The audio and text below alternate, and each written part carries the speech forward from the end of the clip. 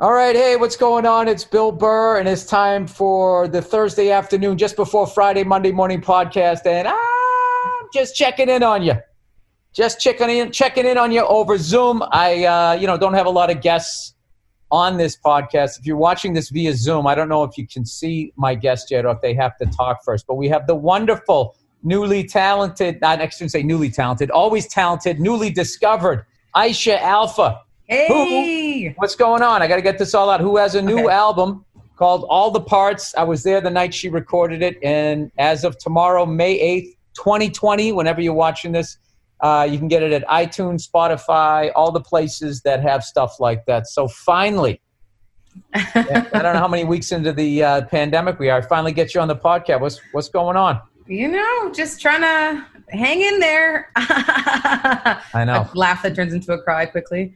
You got a little one at home, right? Yeah, I've got a little kid. He's 10 months, so he's loving this. He's like, oh, Dad's home too now? This is Disneyland right now for him. How are you handling it? I think, I was kind of like, it's fine. It's the same old, same old. It was kind of nice to have a break from going out at night because I was just so tired all the time because our kid wasn't sleeping and I'm with him all day and then I would go out till like 1 a.m. But now I'm like, I'm over that. I'm like, okay, like, let's go. I want to go out. There's a part of me that doesn't get to come out when I'm just talking to my husband all the time and talking to my kid. Like, I need to go out and have that interaction with people. Yeah, you got to be the mom. I do that. Well, this is the thing. My daughter knows, unfortunately knows a lot of the bad words because she lives with me. So she'll just say, Dada, don't say that. And then the big thing is, she goes, don't scream like that. Like, I'm flipping out on the computer and I go, all right, you're right, buddy, you're right. She's 3 years old and she's already surpassed me. She's more emotional quotient or whatever it's called. Yeah. That thing. She says to me, Dada, it's going to be okay. Be okay. You'll be fine, Dada. And then I just laugh going, you're right. So. Well, my kid isn't talking yet, so so far no bad words or anything, but he's hearing a lot of them, so I'm sure that's coming. Well, here's my question I've been asking all stand-up comedians. Whenever this comes back and they have, 19 people spread out over 4,000 seats, however they're going to do it, can you remember your act? Because I don't know that I can.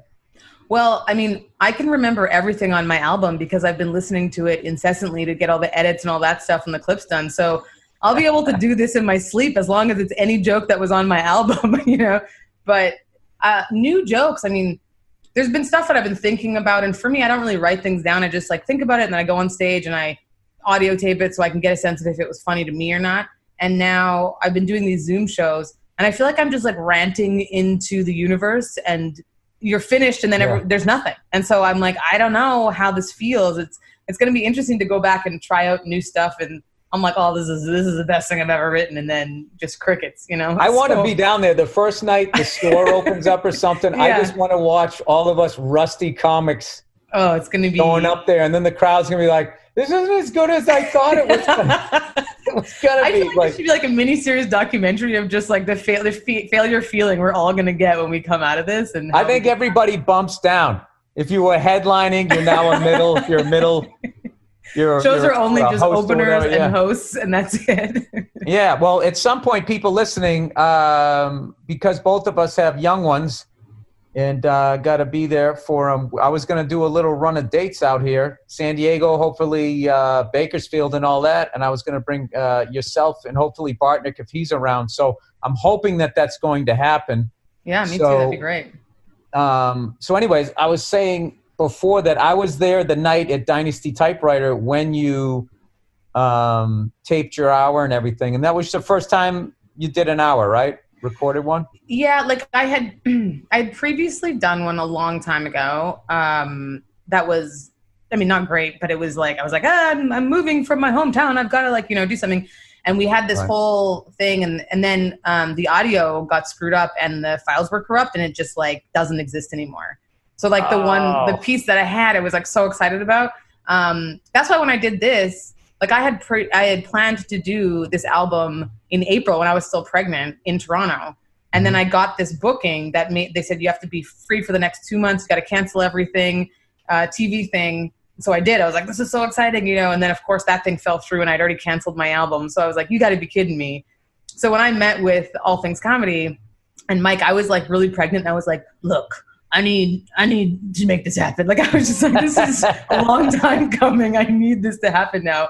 And he was like, I kind of laugh. I'm like, you know, I'm in the sense of like comedy in the world here, like I'm a nobody. And I like walked in there real pregnant. I think he was just like scared of an angry pregnant lady. He's like, sure. We'll do this. We'll produce it. Whatever you need, whatever you want. But it worked out nicely. And it was, you know, it's awesome. So it's like the first time I've actually done a whole sort of like real headlining, full on, just like my story that I'm super proud of. Because the last one, I think it's almost a blessing in disguise that it didn't come out, because there was some good stuff, but there was some bad stuff. And this is like my first thing to put out into the world that I'm like, I love it from top to bottom, and it's great. Well, I got to tell you, what I was blown away was you weren't even remotely nervous. If you were, I couldn't tell. Oh, I was so nervous. Oh my gosh. I was like, do you know one of the reasons I wore that shirt in particular is because you can't tell how much I'm sweating in it. Because I was like pit stains from like up here to my waist probably by the time it was like even starting. You know like, what's funny about that is you didn't look nervous at all to me. So I invented this whole thing in my head. I'm like, that's right. She played competitive soccer. She's had the game on the line. She's dealt with all of this, the 2-minute offense and all that. So when you get an athlete, they come in, the former athlete or whatever. That's why I thought you weren't nervous. When I get nervous, like that's the kind of the brilliance I think of. I do need those nerves. Everyone's like, do you ever get nervous? I'm like, I get nervous even when I'm doing an open mic. But I think for me, that's like a trigger for my body, like that athletic, that competitive person where I'm like, okay, now go from being scared to just like go, like perform as much as you can, do the best thing you can. And then oftentimes when I feel the worst before a show, if I'm sick or if I don't want to, that feeling where you're like, I just want to be at home right now. And then I get on stage. Those are the most fun shows, just because it's like you go from one end of the extreme to the other, which is the best. Yeah, I find if I'm going through anything like that, then what it comes is I don't give a shit. Yeah. Not in a bad, not like I don't give a shit about the crowd, but like I'm not going up there with any sort of expectation of I want to kill. I got to follow this guy. I'm just like, I really don't feel like doing this tonight. I don't give a shit. And then what happens is you get so relaxed, you just fall into this pocket and lock in with the crowd. And after 3 jokes, personally, I'm like cheesing ear to ear, like the greatest job ever. Yeah. I always know I'm having a good time when I look at pictures and I'm like in like an ugly, deep gremlin squat. And I'm like, oh yeah, that was a good set, because I'm just like full on, let loose. It's great. Well, I'm hoping this whole stupid thing is going to open up because, I did a special, I guess it came out in September, but I mean, I'm feeling like, I try to do one every couple of years or so. And this year it's kind of a loss, but I'm thinking, well, then maybe everybody else is going to be that way. But I think everyone's feeling that. Like the nice thing about this is it's literally a global pandemic. So everyone's on the same playing field, I think. Like everyone lost their job. No one's getting to do shows. If you are, they're like online shows, which it's just not the same thing. So if everyone else puts out an album and you don't, then I'm going to be really interested to see what their process was in this whole time. I was making fun of those people. You say everybody's going through this stuff. I was making fun of those people who do that shit where they go, this pandemic is especially hard for me because I'm such a social person. It's just like, Jesus, like, wait to take the camera lens and just put it on yourself. Yeah. For sure that's the person too who shows up at all the parties that no one wants to talk to. Like everyone else is happy they're at home. That one person who's like, I'm very social. You're like, oh God, just and then we all got to sit there. We're all bored out of our minds. We're all losing money. We got to take time out to cheer you up. I'll tell you another thing that's been bugging me is this overly thanking of all the doctors and nurses. They're doing like the support the troops thing. The support the troops thing I understood because troops were treated like shit after Vietnam. No one ever treated doctors and nurses like shit. Maybe the doctors treated the nurses like shit. A doctor's not a very good job to have. What are you talking about? Yeah, they sit there, these essential people. I mean, those people pulling in a paycheck. Though, the thing that I'm like, the people we should be thanking are the grocery store clerks who have no protection and who are going in, who like allow us to be able to like get food. And they're still treated like shit, and they're still getting their minimum wage or whatever. Let me ask you, who's treating them like shit? I don't walk, hey, stick my popsicles in the bag, you fucking asshole. Well, maybe not now, but I think before, like, I've been in grocery stores where people are like, talking on their phones. They're not paying attention. The person's trying to get like, hey, do you want paper or plastic or whatever it is? And they're like treating them like they're their servants. You know what I mean? And I think now that's switched where it's like when you have a plumber come and your pipe's leaking, all of a sudden the plumber is God. You're like, oh, whatever you want, you know? That's the grocery store clerk. I don't know. I would look at it like motivation to not be bagging groceries. Because I had jobs like that and getting treated like that, dishwasher in restaurants and. Well, now they're the only ones with the job. They're going to be blinging after this with their, sure, it's only minimum wage, but they're like, hey, come on, ladies, mama's got a job, you know? That's what I mean. It's just like, what I hate is how people, like the new thing now is to fall all over yourself, thanking people. Like ever since like 9/11, then it became the first responders, the support the troops. Now they got the doctors in there. And then they're going to have the people that bag groceries. Eventually, that's going to be the end of society, is we're so going to be like busy thanking everyone around us so we don't get in trouble. Someone won't check a nuclear reactor or something.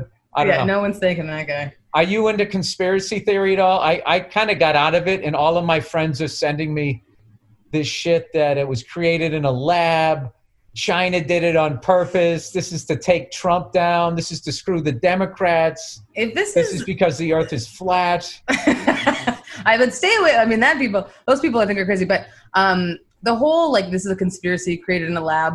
There's a lot of, like, you know, bad things that are created in labs. But if the thing is, like, it's created in a lab to take down Trump, this is the worst plan anyone's ever come up with because it's just taking down everybody. Like, why wouldn't you just create something that, like, Trump was exposed to it and didn't get it. So it's like, it's really an unsuccessful conspiracy theory if that's the case.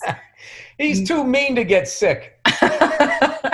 Man. Trump is meaner than the virus. That's how I swear to God. And I try to remain apolitical, and I just go like crazy, you know, my own theories.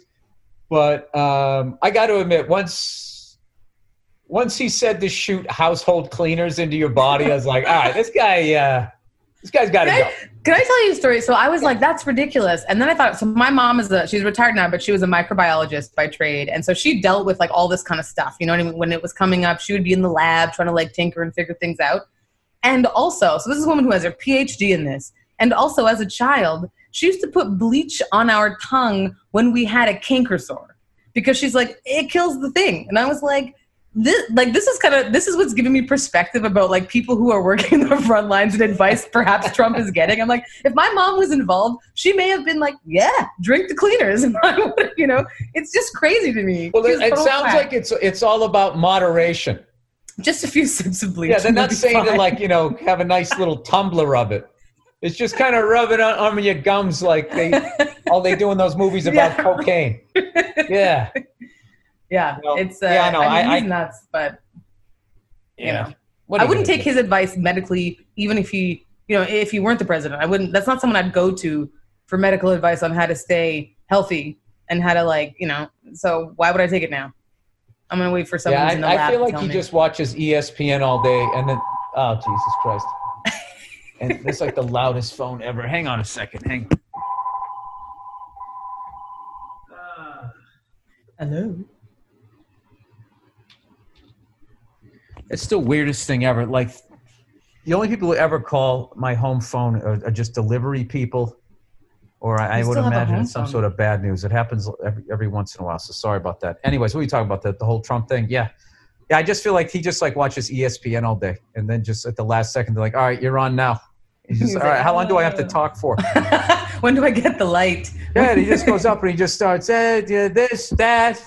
This thing again, this thing repeated, but said a little more firmer. He's sort of blowing it off. I don't know. This is what I got. This thing has to end because I'm going to end up being this guy that gets into fucking politics and shit. And I don't want to. It's funny. Not even that. I'm commenting on politics and I haven't watched any of it. I know. Well, that's the thing is we all have an opinion, even though I live with, like, my husband's reads the news. You know, he needs to know all that stuff for his job and stuff like that. And he knows a lot about politics and things. And I'm just like, I'll hear one headline and I'm like, well, I've got an opinion on this and I'm going to talk about it. Like, yeah, it's just, yeah. I mean, also I can't vote. So I feel even more disempowered because I'm not a citizen yet. I have to. I thought once you get married, you become a citizen. You have to wait like 3 years, but because I got my green card 2 years before we got married, like just on my own, I think I have to wait. I can apply for it next year or something, but I can't vote in Canada or in America right now. I'm just like a nobody right now. I don't exist. Why do they view you like you left them already? Yeah, I think if you're non-resident, which I declared so I could do my taxes here instead of there, then you're out of luck after a while. Hey, next election, you know, all those idiots walk around with that stupid sticker, I voted, you know, like they're potty trained or something like that. You should get one, I can't vote, with a little sad face on it. The best is I love it because right now when people try to campaign to me and they stop me on the street, I'm like, I can't vote. And they're like, oh, but I can help you register. I'm like, not a citizen. And it's like I've just breathed fire water on them. They're like, ooh, okay, never mind. I don't want to talk to you. You know, I'm going to use that. Yeah. I mean, I think people know that you're a citizen if you can vote. I'm not going to lie. No, I'll just say I can't vote. I got a felony. This is then the next headline. Bill Burr's got a felony. What could it be? And then it would be great. Oh, it's the refrigerator guy. I got to go downstairs here for a second. This is the best. Let me talk to him. Huh? Hang on a second. Hang on. There's no respect for a Zoom podcast whatsoever. We're getting a nice little tour.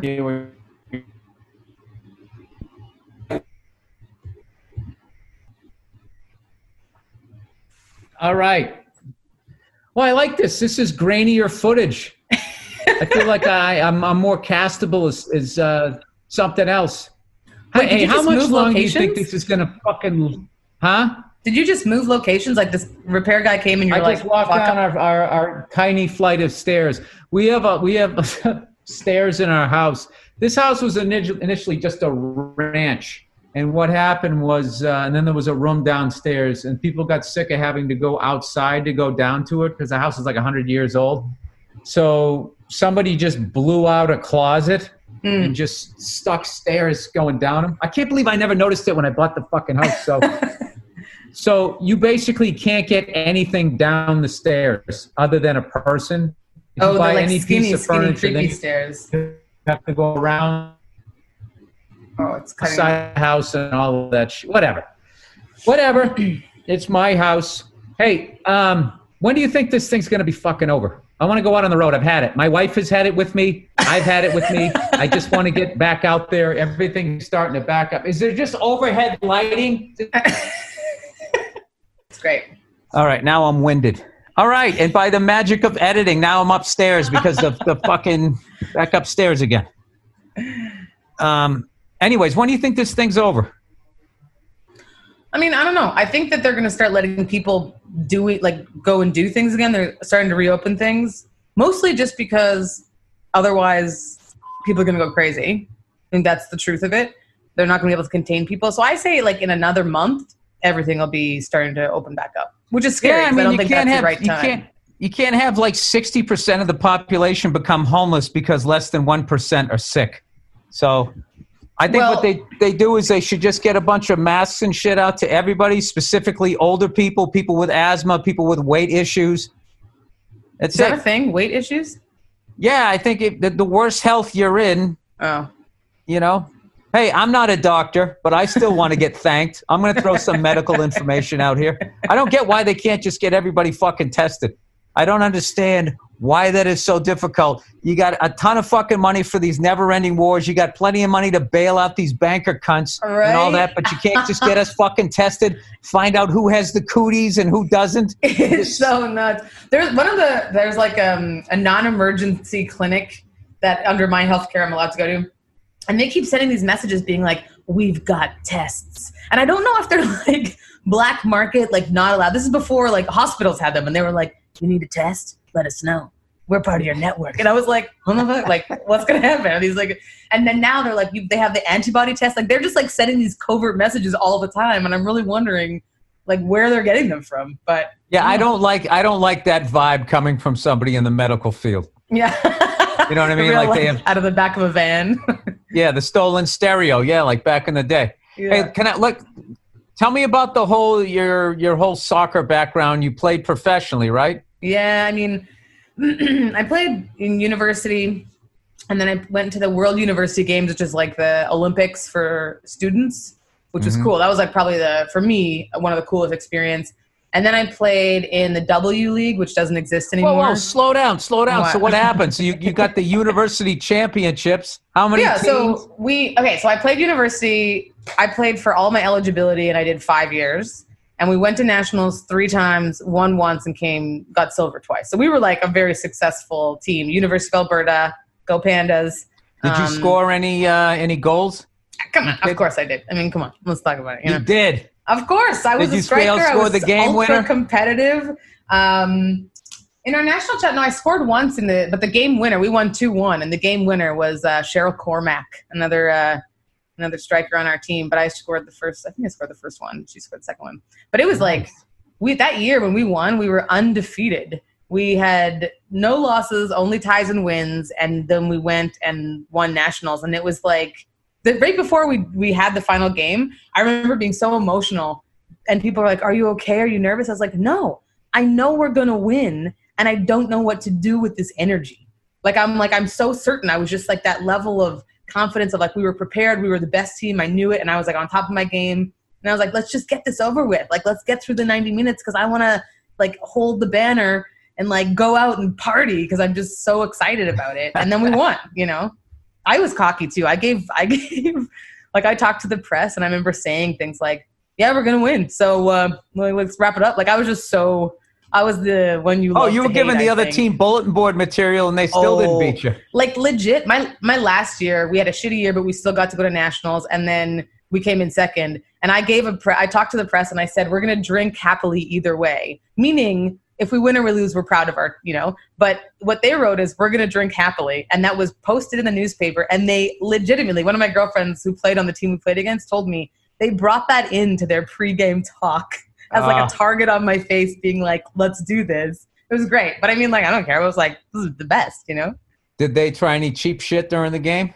No, I was too wily. Like I was the one who I'm like, oh, punch me, sure. I'm just going to smile and like score on you. I was too wily. Smile. I've never heard that described in sports. No wonder you became a writer and a comedian.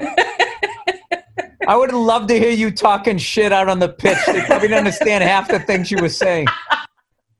My coach once told me, she's like, Aisha, you need to stop smiling so much when you're playing because you seem like a little shit disturber and people are going to come after you.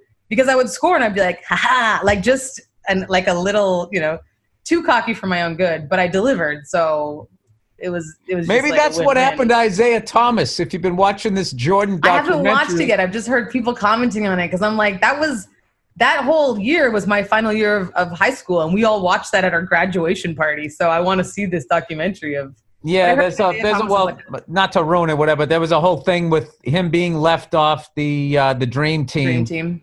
And it still bothers him and all that. But, like, all I remember about him, other than he was a great player, was he was always smiling.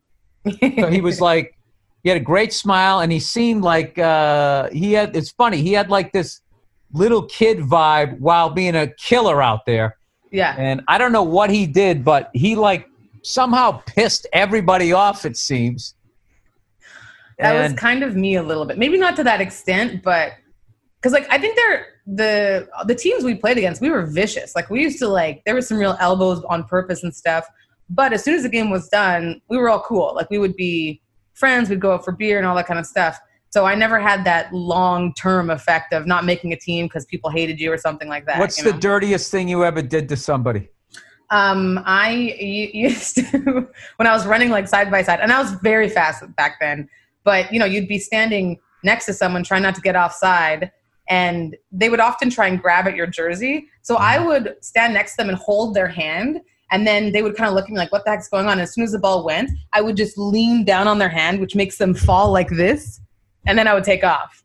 But I was always like, I felt justified in it because they were grabbing at my jersey and doing all this stuff. Mine was just like sneaky in a different way at a different time. But I would be smiling the whole time and like, it was great. I don't know. I kind of like, I always read sports books because I'm not the brightest guy. So I was just reading one on the Steelers, and they were talking about how one of the wives of the offensive linemen like made their jerseys a couple size smaller and then put double-sided tape under their jerseys and their pads. Yeah, there's all kinds of like. That's what it always strikes me as funny when people talk about the integrity of the game and all of that. I remember one time Sports Illustrated did this whole article on the biggest cheats in the NBA. Oh, that would be good. So they had one of the guys who was admitted a big cheat in the NBA, and he just went on anonymously. And he said, okay, so one thing you try to do is you get yourself between the ref and your opponent who has the ball, and you act like you're reaching out to block the ball, and you punch him in the balls. And the guy goes, the writer was like, you punch him in the balls? He goes, yeah. He goes, I learned that one from Jordan. So I think while the game is going on, people do shit. And they just look at it like, well, it's the ref's job to catch me. And if I get away with it, I get away with it. I 100% believe that. That's not my job. Like, here's the thing. I'm not going to cheat. Like, women, we don't have balls to punch. But I did play with guys. I played in a men's league overseas. And, like, I wasn't punching anyone in the balls or anything like that. But I'm going to do everything I can to get the best advantage. And if it's against the rules, then someone should call me on it. And if they don't, then I'm going to keep doing it until, what I mean? Wait, you played in a co-ed league after that? No, so I played for university, then I played in the W League, which was like the professional women's league of North America. Played in there 2 seasons, and then I went overseas to Korea and played in not a co-ed league. It was just you played at a pro level in the United States? Well, I was in Canada. Playing in the Ottawa team, but we used to play like the northeastern quarter of America, and then we went to the Final Four both seasons that I was playing. Wow, that's amazing. Yeah, it's kind of funny. Like, it's a part of my life that I kind of forget because I don't play soccer or watch soccer now, but I kind of forget that that's a thing that's interesting to people. When you've done something, you're like, yeah, it's just the thing I did. But then when someone hears about it... Well, it's already interesting, but then because you're so good at this new thing, you just thought like, oh, she was the class clown and she was socially awkward, but you start filling in all the like I did. Oh, she's an athlete, so she's not nervous at the big moment. And then you're like, no, I was completely, sweating my whatever you call your whatever's off, whatever women say. Yeah, but that's fine. Yeah. All right, yeah. So I just assume that like I don't know. I just always assume that a lot of comics had that sort of loner, outcast, not fitting in thing. Which is why I love Joe Rogan's story where it's like, no, I was a national champion taekwondo. Yeah, you can tell the shit out of people, and I became a comedian. Tell. Yeah, but I think that there's something about, like, for me, I feel a little bit of like this imposter syndrome in a way sometimes because so many people who I talked to in comedy were like, I've always wanted to be a comedian. I'm a comedian nerd. I know all the comedians, every special, every word, and like I just didn't grow up watching comedy. Like, my family wasn't into that. My parents weren't into that. So I'd never gone to see comedy until I started doing comedy. You know what I mean? How did you end up doing it? I started off, so I was doing like speaking stuff, and then I got into acting, and then they were like, there's this opportunity to try stand-up. And I was like, oh, let me get outside my comfort zone. Let me just try this thing that's so scary to me and just get it off the list of things that are scary and do it one time. And then I can feel, I don't know, more motivated to try new things, And then I did it, and it was fun. Like, I had a great time. I love being the center of attention for however long as possible. And then someone offered me another show when I came off, and I was like, cool, let me come back next week and do that. And then it was like a couple, shows, and I did a couple shows in that first couple months. And then someone's like, oh, you're the one who does stand-up comedy. And I was like, am I? And then all of a sudden I was getting more shows and doing stuff. This is in Winnipeg where, there's, at the time, there were maybe 3 shows in a week if you were lucky. But what is the scene like there? Was there a major chain comedy club, like a Yuck Yucks or anything? Rumors Comedy Club. Oh, okay. Which is actually a really great club. I think a lot of people like the actual club. It's always full. They have shows, I think, like Tuesday to Friday, and it's always full. But it's Winnipeg. I've been there like 2 or 3 times to do stand-up, and I had such a great time. To Winnipeg or to Rumors? Winnipeg. I never played Rumors. I played a small theater up there. Burton Cummings Theater? I don't know. It was like a really old place. I played a couple, like I think it's the Moore Theater in Seattle's the same way, where they haven't changed it, and it's like well over 100 years old, so they had segregation and everything back then. Oh, so the upper deck, there's like a separate set of stairs to get all the way up there. Which stairs did you use, Bill? Jokes. Which stairs did you use? Oh, I used the white privilege ones right into the back, and I got my throat coat tee. But the joke I was doing was that's why black people dominated white people in sports, climbing all those extra stairs. And that's why we have flat asses. We just walked right into the no climbing muscles. No climbing muscles. Just came walking in and sat down, and enjoyed ourselves. There's a couple that I've played. One in Wigan, Peg was like that, and then the one in Seattle is like that. And like, I wanted to see that way upper deck. Like, wow, let me see this. See a part of history. Let's see these stairs. It was no fucking joke. I mean, this is just flight after flight. Yeah. Flight.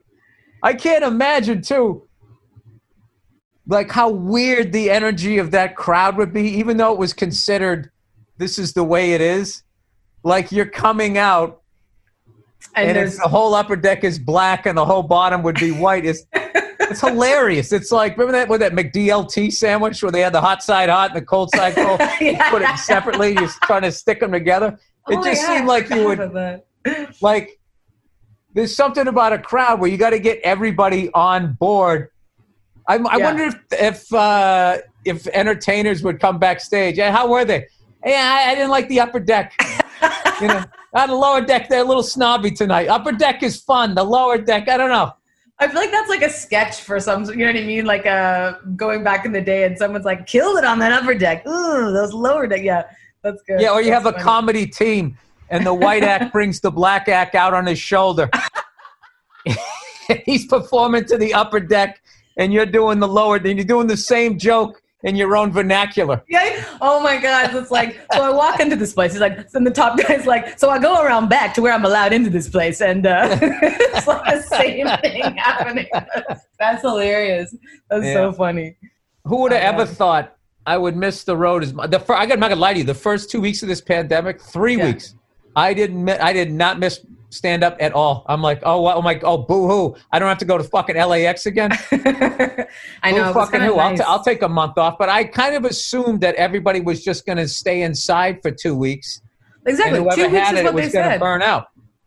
And now what is it, like a month and a half, 2 months? I don't even know. I don't know what time is anymore. But like, yeah, everyone I think assumed it was just going to be this quick little break. We were all going to get it was like a spa treatment. We'd all get more sleep.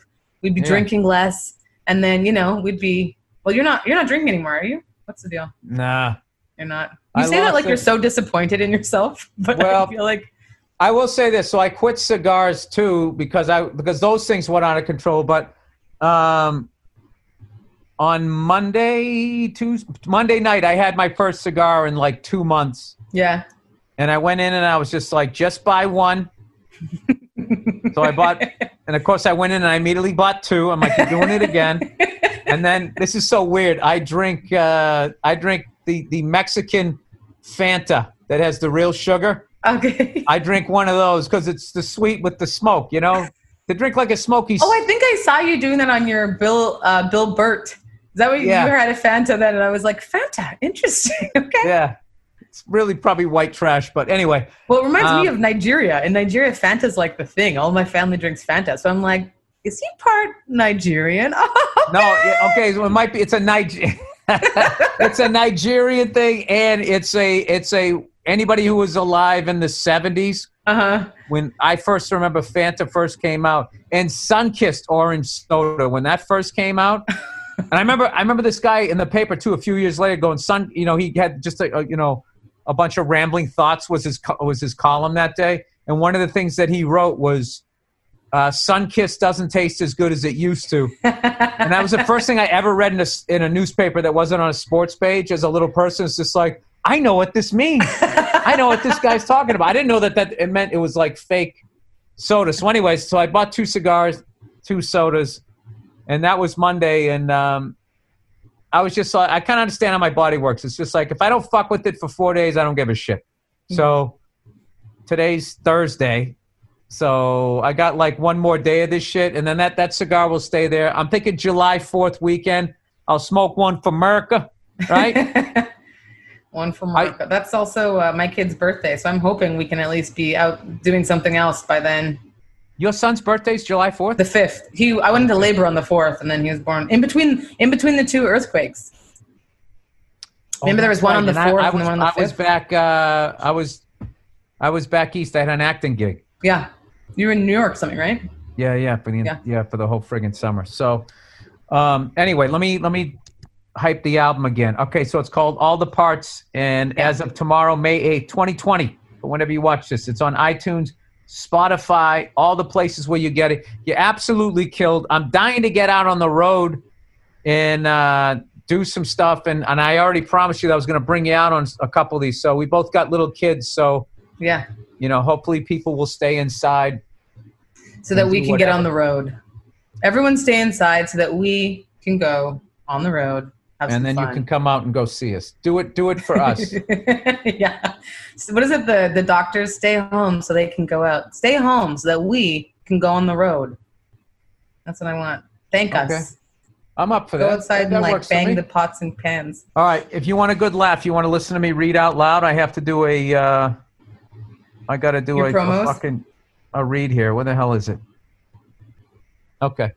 All right. FrameBridge, everyone. If you've been listening to this show, you've heard me talk about FrameBridge. By now, you know that they make it super easy and affordable to frame your favorite things without ever leaving the house.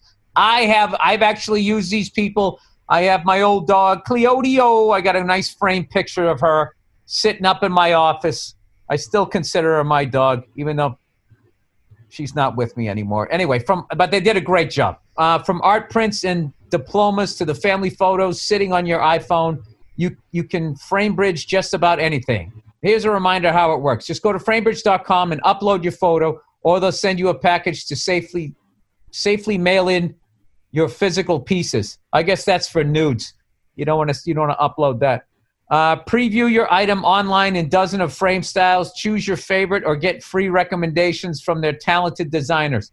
The experts at FrameBridge will custom frame your item and deliver your finished piece directly to your door, ready to hang. Instead of hundreds you pay at Framing Store, their prices start at $39 and all shipping is free. Plus, my listeners will get 15% off their first order at framebridge.com when they use my code BURR, B-U-R-R. Get started today. Frame your photos or send someone the perfect gift. Go to framebridge.com and use the promo code BURR, B-U-R-R, to save an additional 15% off your first order.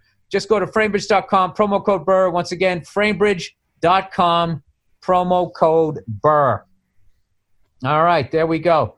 So that is the Just Checking In your Thursday afternoon, just before Friday, Monday morning podcast. Aisha, so great to finally have you on here. Thanks. So great to see you. I know. So good to see you. I know. We were supposed to get the kids together for the first time ever months ago. It almost happened. We'll do it. It'll happen. We'll be talking by then. It'll be great.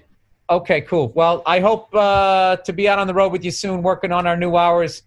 And I hope everybody stays at home and this whole thing fucking blows out to sea. All right? So once again, if you want to see Aisha's new album, go to iTunes and Spotify, and it's called All the Parts. Aisha, thank you so much. Thanks for having me on. Coming on here, and I hope to see you face-to-face in a packed comedy club soon. Yeah. Okay, cool. All right. We'll see you. Bye. Bye-bye.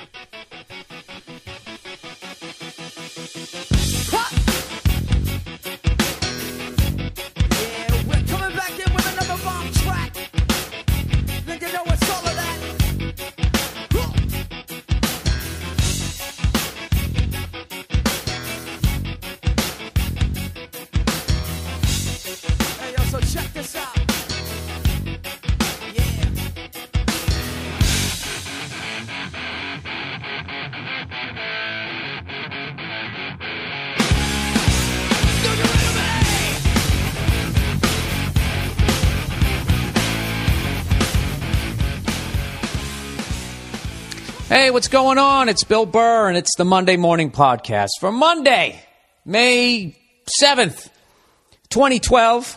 2012, baby! What's going on? Do you guys have why am I yelling? Why am I yelling? You know why? Because I got a good night's sleep, and I just had some waffles, so I got that fucking sugar rush. Yeah, just slam my computer. gives a fuck? I can't figure out how to work it anyways. I had some waffles for breakfast. Now, why did you just shut off, you cunt? Oh, I see. It just sort of... Jesus, Bill, everything that technology does is not an attack on you. Why don't you just relax? Hang on, guys. I just need to talk to myself for a second, all right? Just sit and think. Figure out what happened. Stop taking the bait. All right, I'm back. Yeah, I had some fucking waffles. I actually made them yesterday. I'm going to take you guys through my boring day. This sounds like the beginning of a Bruce Springsteen song, doesn't it? I made some waffles. It was overcast, but I was going to make them sunny side up. Oh, my God. How does he turn it around? The breakfast limericks from that guy. You know what? It's one of my goals to see him live in concert because I've been making fun of him forever, and half of my friends have been making fun of him, and then they go see him in concert, and they're like, dude, you got to go see that guy in concert. You know, with his class 3 underbite. He's got one of those, I don't know, if he was a dog, he'd be one of those dogs with the mushed in faces. You know, he's got one of those boxer, the same dentition of like a boxer or like a pug. What the fuck? Did pugs not breathe or something? I know they have the mushed in face, but like I always hear bulldogs have the worst time trying to breathe. But like pugs have the most look of panic on their face. Like when bulldogs can't breathe, they just say, oh yeah, I'm just going to fucking lay down here. They just seem like a tub of shit dog. Where like pugs like genuinely seem concerned about something. The way their eyes bug out, or do they have like that high metabolism? You know when you have something wrong with your thyroid? Is that the right word? Huh? Do I have any doctors that listen to this? Anyways, I made waffles yesterday. And the lovely Nia is killing it. You know, she's working out. She's on this... I'm going to be a fucking even hotter chick diet, right? So she can't eat anything, all right? And you know the ladies. Okay, they got all that fucking hormonal shit going on every goddamn month, you know, stuff fucking, I don't know what. There's always something going on with them. You know, they're basically, it's like living with an addict when you live with a woman. You know, they always got some shit coming up, man. They always, that same bullshit. So now you compound it with the fact now she's on some special diet. So she's basically detoxing from whatever fucking, you know, how people eat. You know how we eat, right? You get the sugar salt rush. You eat till you're totally stuffed. You mentally think that's what eating is. So then when you actually eat the way you're supposed to and your body isn't like freaking out like, yeah, man, fucking Fritos, right? It's actually just chilling with some fucking broccoli and some protein. You're not used to that. You know, you're used to going to some high energy shit. So anyways, I'm sitting there making the waffles, right? And you know one of those deals when your chick goes on a fucking diet, all of a sudden you have to be on the diet too. You know, you're eating waffles? Are you just doing that to torture me? No, I'm doing it because I like fucking waffles. I felt like having some waffles. Oh my God, I have to sit here. I have to eat wonton soup for breakfast. That ain't my fault. You know, I'm not on a diet. And then they do all that shit where they always try to make it seem it's easier to be a guy. Guys can lose weight so much easier. It's so much harder for a woman to ba. Wait, you fucking outlive us. Isn't that enough? Isn't that enough? I'm going to die before you do. Okay? What is your problem with the soup? Jesus fucking Christ. Jesus Christ. So, anyways, that's what I'm fucking dealing with. And I actually had a major victory. Just one of those silent victories that you have in your relationship, you know? Those are the best ones to have. You don't say anything, and you see it in their face, and you see that they realize it, and then you see them wondering if you realize it, and you kind of look back at them like, I do realize it, but I'm not going to say it, because then you'll be able to, if I say it out loud, you'll somehow fucking do some sort of 2-point reversal and bring up some other shit, and then I'll lose. You know? I'll just fucking shoot that look right back at you like, that's right, woman. I won this one. Okay? You're going to have to wait for another fight because this one is over. As fucking Michael Corleone says in The Godfather 2. Over! I gotta steal that. At some point, I want to be in an argument with Nia. I can't be a real one because she'll get mad. I'm just going to do it over something stupid. Like she wants to go see this Cabin in the Woods fucking movie, whatever the hell it is. It's supposed to be a perfect movie. What does that mean? The guy gives into the woman? Oh, Jesus, am I in a fucking mood? Can I blame it on the syrup here, people? It was the syrup out in Jersey. I can't say out in Jersey. That's Anthony's impression of him. I owe him fucking 50 cents right there. Some residuals. Anthony Cumia, everybody, from the Opie and Anthony program with little Jimmy Norton. On XM Satellite Radio. Yeah, little promo. The fuck was I just talking about? God damn it. Blamed it on the syrup. Ah, shit, that thought's gone. Oh, I know. I had this minor victory. Right? I'm on the road. On the road again, right? Doing my dick jokes on the road again. I don't give a fuck about you or your friend. Buy my DVD and get the fuck out of my face.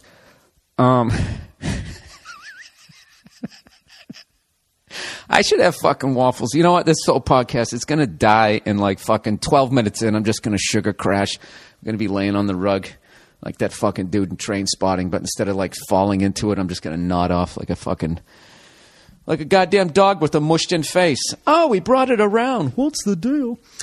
So anyways, yeah, here was the victory I had. So I was on the road doing my jokes. I come back to town. All right. And as always, somehow when I was away, something got broken and nobody has any fucking idea. It's like my car. I don't know what happens. When I take it out, nobody ever really hits it. Somehow, when Nia takes it out, somebody always hits it. And then I go out, and she doesn't say shit. I go out to use the car, and I see some side swipe down the fucking side of the car, and I come in, I go, Nia, somebody hit the car. And then she's always like, what? When did that happen? How many times can I fall for that? Do people just not like you when you drive the car? What am I talking about? Somebody tagged it a fucking month ago when I went over Chris Porter's. Somebody fucking tagged my car. But anyway, so I come back and once again something's broken. The blender was busted.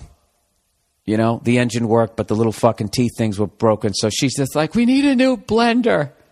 I can't make my skinny girl margaritas anymore because the teeth don't work. So let's throw it. But the fucking motor works. So I go, well, why don't we just get it fixed? And she's like, oh, because she knows what that means. Why don't we get it fixed? That means it's going to sit there for 3 years before I finally bring it over to a repair shop. All right? But not now. Not old new Fix-It Billy. I said, you know what? I'm going to figure out how to fucking fix that goddamn thing. All I did, you know what it was? All you have to do is just look up the fucking, you get I know this is basic to some people, but for a lot of morons, and there's a lot that listen to this podcast, by the way. No offense, none taken. All you do is just whatever, the brand, and then the serial number. You go on the internet, and you just buy the part. So I buy the fucking part. Thing shows up. I do all this shit without talking to Nia, right? And I go to take this thing apart, turn it upside down. I'm fucking trying to pull the motor out and won't come out because that thing on the top. And I'm like, what the fuck? And then I just go on YouTube. And I found a video of a guy fixing the exact problem I had. I didn't need to unscrew the bottom. All I needed to do was just fucking get a screwdriver and take the thing off the top. Which, how it doesn't strip the top, I have no fucking idea. We don't care, Bill. Get to the point. All right, long story short, I get this fucking thing on. It works. So what do? Do I get in her face and say, yeah, woman, I fucking fix that shit? I don't.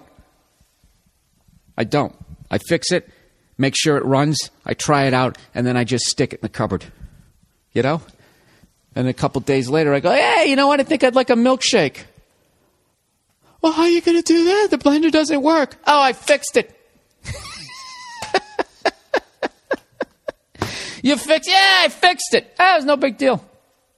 Took it apart. I fucking fixed it myself. There you go, woman. All right? With your whole, we need to fucking go buy another one. You know, I realized that wasn't really a major victory. You know, like when you're just in your head, you're like, yeah, I fucking dominated. Then I just said that out loud. That was really no big deal. It's a this is how much I wanted to fix it. It was a $7 part, and I had it overnighted for like fucking $16. So, you know, and I didn't even want a milkshake. I just wanted to show her that I did something. I don't know why. Why? Because I'm a weak person and I need other people's approval. There. Does that make you happy? Does that make you feel? Does that make you smile in your fucking cubicle? Huh? Is that what you're doing? When you're in a cubicle and you're smiling, if I was your boss, I would immediately think that you're somehow stealing from the company because there's no reason to smile in a cubicle, in a computer, in a cubicle. There's no fucking reason. All right? Unless you somehow figured out a way to be happy. You know? Be some sort of one of those Zen douchebags. Why are they a douchebag, Bill? Because they're happy? You know? What happened to you? All right, what the fuck am I going to talk about? I was going to do... Oh, I know what we have to talk about, everybody. This is very special. Guess what it is this Sunday? It's Mother's Day. Mother's Day. Your mom. The one that did most of the heavy lifting as far as bringing you into the world. Your dad was like the Steve Jobs, you know? Hey, I want this to happen. Get on it, scientists, right? So he had a part in it, too. You know, although they never bring that up on The View, do they? Believe it or not, this is advertising. All right, let's get on with this. Pro Flowers, everybody. Mother's Day. It's coming up. All right? It's Monday. It's Sunday. You know what that means? It means it's only 6 days away. So what does that mean? That means you go down to the drugstore, all the good cards are gone at this point. They're all picked over, all the envelopes are laying on the ground, and the only cards that are left are either just, you know, it's like a fart joke or they're like oddly incestuous. You know? There's no good cards left. Once again, you screwed up.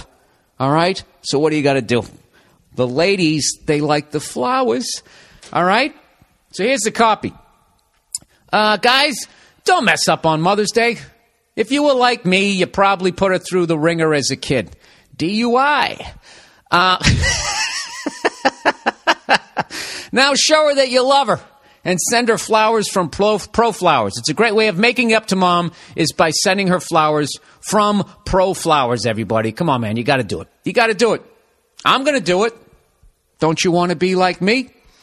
This is the deal. You get a dozen rainbow roses for Mom plus a free glass vase for only $19.99. An incredible piece, and they are guaranteed to last 7 days. All right? Bing, bang, boom. This is, you know what's great about Pro Flowers is you get to handle... you get to feel like what it's like to be a rich guy. You know what I mean? You know, rich people are always working on their business and they don't have time.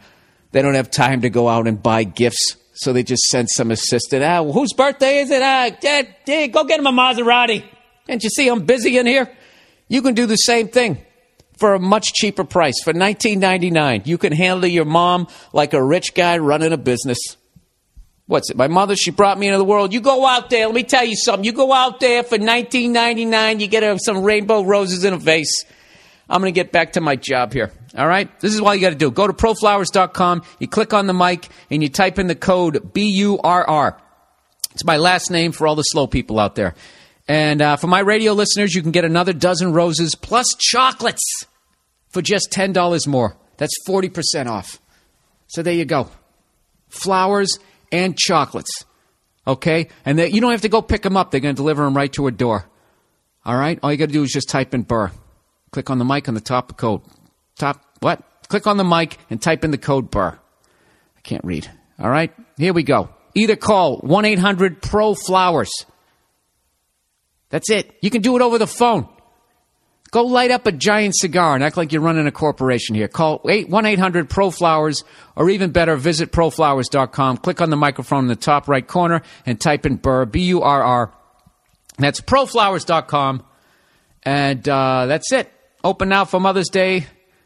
Oh, order now for Mother's Day before the deal is gone. All right? Before the deal is gone. And then all you got to do is, and then that stuff shows up, and then you take her out to breakfast. You give her a big hug. You apologize for your DUI. You know, tell her she's the best. And that's it. You got another year of unconditional love. Thanks to the wonderful people at proflowers.com. I challenge you to find a better read. All right. Moving on here. Moving on. What the hell am I going to talk about? Oh, you know, I went into a bar last night. Oh, yesterday afternoon, because the games come on early. Because I finally accepted the fact emotionally that my Boston Bruins have been knocked out of the Stanley Cup playoffs. And I've actually, you guys know my hatred of NBA basketball. You know, I don't hate it. I just, that final 3 minutes, it drives me nuts with all the timeouts. And I know I brought it up before. And you know what's even worse is when they call the timeouts. I noticed yesterday because I watched a game. is then they start reading copy, you know, like anything they can do to just bring the drama all the way back down to zero. It's like Tide fucking 98-98. Oh, they got 28 fouls to give, and then they foul, and then so-and-so calls a timeout, and then next thing you know, they're sitting there reading, you know, like what I just did. Broflowers.com.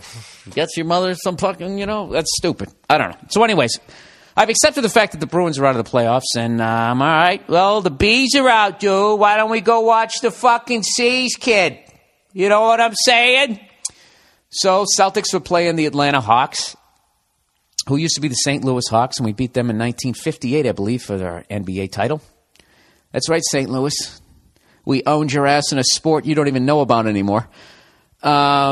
Back when Eisenhower was in office. So I watched that game, and it was just a phenomenal playoff game as far as like being a fan, because it was over before it even started. You know, it was over. And there was never a concern. They were up by 30 points, and I sat there drinking beer and eating wings, becoming fucking old fat boy Billy again. Billy Fattigan. That's my Irish name. So I'm sitting there, right? I'm with a buddy of mine, right? Watching the game. We're having a great time. And right in like the fourth quarter, these 4 or 5 girls come in, and it's a dive bar, you know. I like the dive bars. You can get a place to sit, you know. It's just one of those deals. Somebody has one of those fucking, what's Nick Nolte's character in 48 Hours? You know, there's always one of those cars parked out front, some fucking piece of shit ragtop with some sad dog in the back seat, right? I like those bars, you know, the barfly car, right? So I walk in there, we're watching the game, and like fucking, with like, I don't know, 5 minutes to go in the game. So what's that, like 2 hours NBA time? These like 5-6 chicks come in, and they're just train wrecks. All of them wearing pants where you can just see their clams. You know, ridiculously tight pants. Another girl's got these cutoffs with her hat turned sideways, looking like she's in some fucking Fresh Prince video in the late 80s. They were just absolute messes. And they start putting money into the jukebox, and they just start singing along. They started singing along to Video Killed the Radio Star, right? And then they just start, you know, and then there's all these fucking old guys, barfly fucking jack-offs like my age and a little bit older, like way too fucking old for these chicks, right? And these girls are being like really fucking loud, and they're fucking dancing with each other, and they're grabbing each other's asses, doing all this shit. And you see these guys up at the bar, they're like, and they start like reacting to this sex fucking energy that they're putting out there. So 2 of the girls stand up. They start. That's what it got, dude. It was like the fucking Accused, like times 5 was going down. The whole vibe was fucking ridiculous. So the 2 girls stand up. They start like dancing, grinding up against each other. And then one of the guys eventually, like some big fucking sex star bear, starts walking over and starts pawing at the girl. And then the girl's like, hey, knock it off. Get the fuck out of here, right? And my buddy, classic, looks at me and goes, she facilitated that entire fucking thing. And it's like, exactly. Fuck, it was, I don't know if they were strippers. I don't know what their fucking deal was. But it was just that thing that I've always said, where you got to have responsibility for your own fucking safety. Obviously, that guy shouldn't just feel that he should be able to walk over and start pawing at some girl. But, you know, when you're sitting there with your clam fucking outlined on the front of your fucking jeans, and you're grinding up against your friend, and you're pulling her jacket off, and she's going, stop it, and you keep pulling it off. I mean, what the fuck do you think's going to happen? You know? There's nothing worse than when people act like the world is a perfect place, and then they act shocked when something bad happens. It isn't, okay? There's the way you wish the world was and the way it is, so fucking act accordingly. You don't go in there with your fucking hoo-ha hanging out and start grinding up on your friend in front of fucking 5 drunk guys who women haven't done a double take at since the fucking, I don't know, Fernando Valenzuela struck out the side, okay? I'm saying they're old, people. It was a really fucking uncomfortable vibe. And I literally looked at my friend. I go, look, if we don't get out of here in 3 minutes, we're going to be testifying in about fucking 6 weeks for whatever bullshit's about ready to go down. And you know what kills me is no one at the bar stopped them from doing what they were doing.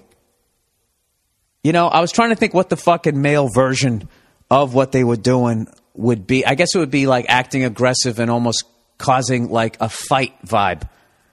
All right, but you know, then you get tossed out. But women can create the accused vibe, and I don't know. I'm probably going to get shit for this, but like, you know, I'm not advocating what that guy did. What that guy did was fucking wrong. But Jesus fucking Christ, what did your dad do? Did he buy like Fisher Price How to Be a Whore?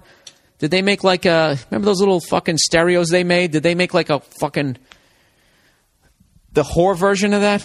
I don't know. I'm at that age, people. I'm at that age where I look at women like that and I don't go like, well, there's an easy mark. I now look at them going like, Jesus Christ, where the fuck was your dad? What didn't he do? But anyways, what was actually funny was this is how drunk they were. As they were grinding on each other and fucking pulling up each other's dresses and doing all this shit for whatever reason. Out of nowhere, they just started singing the Star Spangled Banner. And then the guys at the bar joined in. And I have video of it. I'm going to send it to my guy, and hopefully we'll get it up on the site. I got it like halfway through. They sang the whole fucking song. And what was funny was that whole fucking is somebody going to get raped vibe went out the window. Both sides for like a good 3 minutes were in harmony. With some sort of support the troops vibe, just out of fucking nowhere. And this is the funny thing about it. This was probably like 7 in the evening. This is how fucking wasted everybody was. All right. Plowing ahead here. Whatever. Women, what do you think about that? Am I being the fucking caveman there? I'm not advocating that I'm saying that those guys, what they did was right, but like you can't. It's like me, like I've always said this, that's like me walking through Central Park at like 3 a.m, dressed like Liberace singing I'm in the money. I'm in the money. I got a lot of fucking cash in my back pocket. Right? And then someone comes up, smashes me over the head. I get a concussion. I got fucking my cheekbones fucked up. You know, they take my wallet, you know, and all that shit. Is it wrong? Yes. Do you feel bad for me? Yes. But what the fuck was I thinking? You know, why don't you just fucking give yourself a bunch of paper cuts and jump in shark-infested water and then fucking go, and then it bit my leg off. You're an asshole. That's my side of it. All right. Oh, Jesus. Relationship advice. Follow-up. Success story. Dearest Billiam. You may or may not remember, a couple months ago, I emailed you about some relationship advice. To recap, 22 years old, been with my girlfriend for 7 years, most of it long distance. Smallish things had happened from time to time, which made me doubt I could trust her. I gave the example of the strip poker thing she lied about and the business trip where she said a coworker tried to kiss her. Oh, yeah. I got to be honest with you, dude. I get a lot of emails like that. So, and I've been that guy. I was that guy when I was 23. Anyways, he goes, you sent me a very clear message. Pull the ripcord. I'm just writing to let you know that I did take your advice, and although it was probably the hardest thing I've ever had to do, it was 100% the right call. So thank you for giving me the extra nudge I needed. Hopefully in the future I can be a fucking man about these things and just do what needs to be done. I'm through most of the relationship fallout now. I did have to tell her to get fucked when she kept wanting to get back together. She didn't seem to understand that all of the reason we broke up would still be there. Bottom line, I'm happier than I've been in a long time. Thanks, man. I owe you. Well, there you go. And that's the hardest thing, too, is when they're coming back to you. Because as you're thinking, as your brain up top is going, this is wrong, you're out, stay out. Your dick is going, free pussy. Get your free pussy. Step right up. Who wants the free pussy? All right, that's what your dick's saying. So you have to override that. And I got to be honest with you, the only reason why she was getting back with you was just to get with you till she was mentally prepared to walk away from you so she could pull the ripcord. And that's the worst. So you avoided all of that. So now this is what you do, son. Go out and have a good time, and don't get involved with anybody that you don't feel you're going to marry. All right? Is this the mother of my kids? All right? Go fuck yourself. And that's how you do it until you meet the one that is. And then that's the one. That's the one you give your heart to. But other than that, fuck all of them. Fuck them. All right? I don't mean that in a misogynistic way, but just, when you fucking, 2-3 dates in and it doesn't feel fucking weird, it doesn't feel right, it's still feeling weird, At that point, all she has at your place is maybe a scrunchie or some sort of fucking toiletry. You just it's out. Done. Here you go. Beat it. And you don't have to be mean. You just be honest. Just say, listen, I really like you. You're a nice person. I just don't see this long term. So rather than waste your time and my time and us both getting really hurt, we'll just leave right now. I believe this is yours.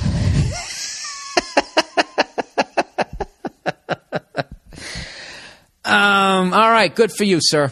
Good for you. All right. Here we go. Pissed off Bay Area fan who's also might be cops. What? All right. Thanks for canceling the Sunday show in San Jose, you ginger fuck. Oh yeah, I'm doing San Jose coming up, and I can't do the Sunday show. I had to cancel that one. So evidently, this guy says at least 10 of us bought tickets to the show, and had a boozy work night out planned around it. To say we were looking forward to it would be an understatement. We are not some random group of amateurs either. We are dedicated fans, faithful podcast listeners. We came out to see you last time you were in San Jose, and we even stood in line to meet you by the DVDs. And by the DVDs, man, some of us were even women. Not only that, we've actually been polarizing on your behalf, and won you several new fans who also bought tickets to the Sunday show. One guy's bitch wife only allows him out one night per year, and this was going to be his 2012 outing. Jesus Christ, dude, you're killing me. We've told him you're a stand-up guy. How do we tell him you've thrown us over and are scurrying out to Chicago to suck up to Vince Vaughn? Douche move, Mr. Burr. Douche move. Hey! What about the other 2 nights I'm going there? First of all, stop acting like San Jose is like some blue chip fucking city. All right?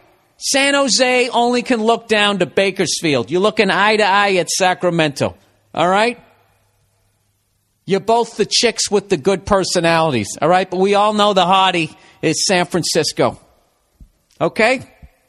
Listen, I apologize. It's something I have to do. It'll make sense in a few months. It'll make sense in a couple of months why I had to do what the fuck I'm doing. I don't talk about the shit that I'm doing because most of it doesn't get picked up. It gets swatted back down to the ground. So why fucking bring up, oh, hey, I just did this and allegedly it has the opportunity to do that and then nothing happens and then it's bad enough it doesn't happen. Then you have to deal with people going, hey, whatever happened to that thing? Oh, it failed. It crashed and burned. So, I have to go out to Chicago. It's a fucking loyalty thing. All right? You think I wouldn't like to spend another fucking night in San Jose? I love San Jose. I don't like the Sharks. I don't like your hockey team. I respect your fans, though. You got great fans up there. So, I'm sorry. I'm sorry, Julie, Jim, Dave, Mikey, Joey, Joey's girlfriend, Rico, Bill, and several others. All right? You fucking babies. And he goes, no, we can't. Oh, P.S., no, we can't just come Friday, Saturday shows instead because we work those nights. We're in a local law enforcement. Oh, shit, they have guns. Hey, my fault. I'll make it up to you, and I'll see you at the policeman's ball. There's no way we can get the night off. Sunday night was it, man. All right, I fucked you over. What, do you think I'm not coming back? Shit. You know what? You're good. You got me with the guilt. You did. You got me with the guilt. Hey, how about those L.A. Kings, everybody? Is anybody else watching the fucking playoffs? The L.A. Kings, for the first time since the Gretzky era. And as far as I know, I didn't look this up, I think only the second time in their history they've made it to the Western Conference Finals. At least as far as when I've been paying attention. I don't ever remember him there back when they had those yellow and purple Laker jerseys on. I don't know. And the cunty Devils keep beating the Flyers. I thought the Flyers... I'm not saying it's over. God knows it's not over when it's the fucking Flyers. They came back down 0-3 against my Bruins. But the Devils are just so fucking cunty. You know what I mean? And I mean that with all due respect. I hated when they played the trap and all that type of shit, but sons of bitches, man. They play like that disciplined hockey. Very disciplined. I don't know. All right, let's plow ahead here. What do we got? What do we got next? All right, Bill. Is it racist? Mushnick edition. What is this? Man, fuck a Mushnick. It's a Murdoch-owned paper. Enough said. What is Mushnick? What the fuck is... What is this? Throwback? Is it racist? Mushnick edition? I have no idea what this means. It says, as long as the Nets are allowing Jay-Z to call their marketing shots, what a shock that he chose black and white as the new team colors to stress, as the Nets explained, their new urban home. Why not have him apply the full Jay-Z treatment? Why the Brooklyn Nets when they can be the New York N-words? What the fuck is this? The cheerleaders should be the Brooklyn bitches or hoes? Team logo, a 9mm. What the fuck is this? Oh, this is Phil Mushnick. Oh, Phil Mushnick wrote this. Oh, okay. Phil Mushnick is this guy who's just, he's never in a good mood. He could be getting a 2-on-1 on a sunny day in the middle of winter, and he would still find a reason to complain about stuff. And that's funny coming from me because I'm one of the biggest cunts there ever was. All right, Phil Mushnick.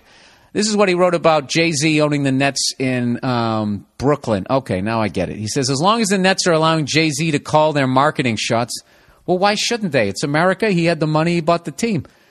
What a shock that he chose black and white as the new team logos to stress, as the Nets explained, their new urban home. Why not have him apply the full Jay-Z treatment? Why the Brooklyn Nets when they could be the New York N-words? The cheerleaders could be the Brooklyn bitches or hoes. Team logo, a 9mm with hollow tip shell casing strewn beneath. Want to be Jay-Z hip? Then go all the way. Ah, Jesus. That's just stupid. Well, isn't black and white, isn't that inclusive? Like there's only black and white people in Brooklyn, but I'm just saying, you know. Why are you saying 9mm? There's a whole Hasidic population. There's the growing up Gotti population out there. Brooklyn is... Phil. I think anyways, he says, Bill, is this racist? There's this Asian girl that I work with who has a bit of an eye condition that is... this is a whole different thing. I thought this guy was tying that in. I'm sorry. I'm just a fucking idiot right now. I told you, the syrup, it's wearing off. The sugar rush or whatever is fucking wearing down here. Yeah, why did he do that? Is he trying to be the next... who's that guy with the cowboy hat? Yeah. That guy. He's mad that their colors are black and white? What is wrong with black and white? It's not like the Nets had a classic uniform. I thought their uniform was hideous. They had that gray with the red and the white. It was awful. I think it's cool that there's a team in Brooklyn. Oh, Phil Mushnick. Why don't you go get yourself a sundae, you miserable bastard? All right, coming from me. All right, Bill, is this racist? There's this Asian girl that I work with who has a bit of an eye condition that is slightly but definitely noticeable. She's not cross-eyed, but something is definitely askew. You can tell she's looking at you, but one eye kind of drifts off into no man's land. Yeah, lazy eye. Now, normally googly eyes would be a pretty big turnoff, right? But she almost seems more alluring because of it. This had me wondering if Asian women can pull off this look better than other nationalities. A mainstream example of this would be Lucy Liu. She has that an eye thing going on, albeit a slight thing, but she's revered as a hottie. Compare that to a Caucasian Bobby Betsia, the CNN anchor that Nancy Walls did an impression of, or African-American Stuart Scott. A lesser example considering he's a male. Is it racist of me to believe Asian may have the edge when it comes to public overlooking their lazy eyes? If so, do you think it's due to their eyes being almond-shaped, thus detracting from the wonkiness? Ah, Jesus. Dude, I think you just think this girl is hot. You know, and you'd rather bang her than Stuart Scott. I think it's really that simple. I don't know who half those other people are. I don't watch CNN or Fox News. I find it, I don't know. I just find both those, they're totally slanted in opposite directions, so I never watch that shit. And Stuart Scott is battling for his life, I believe. So, I don't know, dude. I think you just want to fucking... I just think you want to bang this girl.